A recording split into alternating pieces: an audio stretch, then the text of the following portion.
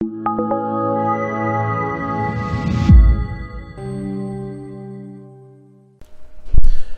came across a book or a seminar which is called Secrets of the Millionaire Mindset, that promises that people who would read this book, it would change their mindset and they would start earning a lot of money. Now, I know that books are not solutions to problems. It may be a scam, maybe a waste of time. But I also believe that there may be a considerable amount of truth to the idea that millionaires have a different mindset than everybody else, and that it's the basis for their success. And my question is, if I pursue these tools, am I not asserting my free will so much that I'm sort of denying the hand of Hashem or Hashgacha Pratis in my life? It's an interesting question. And I'm going to divide the answer into two parts. The first part is that making money, earning a living, as long as it's kosher, legitimate, and honorable, is avodas Hashem. It's serving God. It's not a means to an end. It's not that I go to work and earn money so that I can give tzedakah, so that I can learn at night, so that my children can go to school. Every activity a human being engages in, if they engage in it correctly, they're serving God. Because there's a kosher and an honorable way to do these things. And it's known that to be an honest and an honorable professional or businessman may be more difficult than to be a bentera, a koilel man, or a Rosh Yeshiva. You know, the Rebbe Rashab said about himself, he could have been a malamed or a seicher, a teacher, or a merchant, and he chose to be a malamed valses gringet. That's what the Rebbe, it's easier. So, you must understand that when you when you go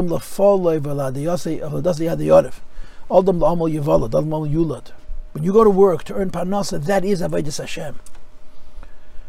So the whole question of it's too much or it's too little, there's a famous film of a Yid who comes to the Rebbe, a very wealthy man, who sold a large business for a lot of money, and then the people he sold it to ran the business into the ground, and they sold it back to him for pennies on the dollar. So he ended up with all of this capital plus the business, and he says to the Rebbe straight, when is it enough? Wie viel the shir? And the Rebbe says, there's no such thing as stopping to live. You're a businessman, so you work.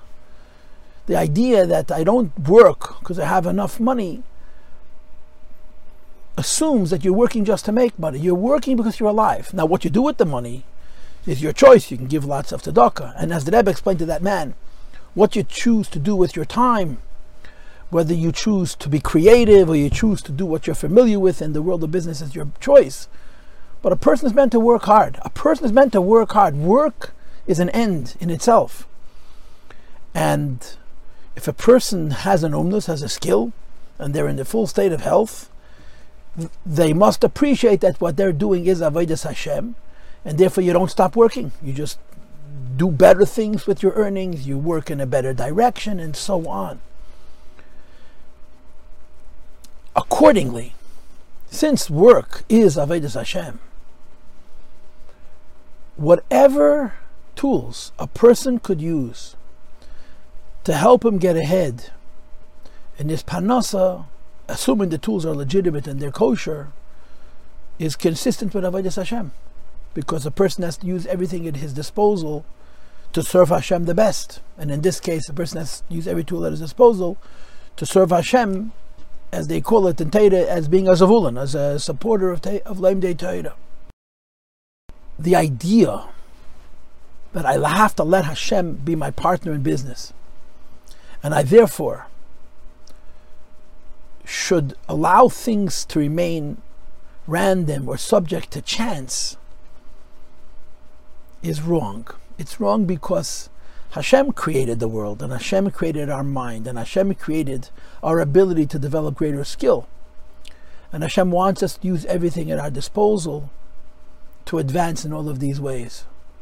In no way does that take away from the fact that HaKadosh Baruch Hu runs the world. And the Gemara says, the Mishnah says, Ein lach meno umnus, she'ein la meno ashiris, meno aniyas. There is no vocation, there's no profession that does not produce rich people and poor people. There are rich doctors and there are poor doctors. There are rich lawyers and there are poor lawyers. There are rich real estate brokers and there are poor real estate brokers.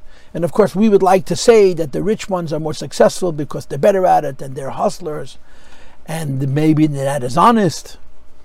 But the Eibishter runs the world, and if the Eibishter doesn't want, you could use all the tachbulas you want, you're not going to succeed. And the Eibishter does want, you use the fewest tachbulas and you'll succeed.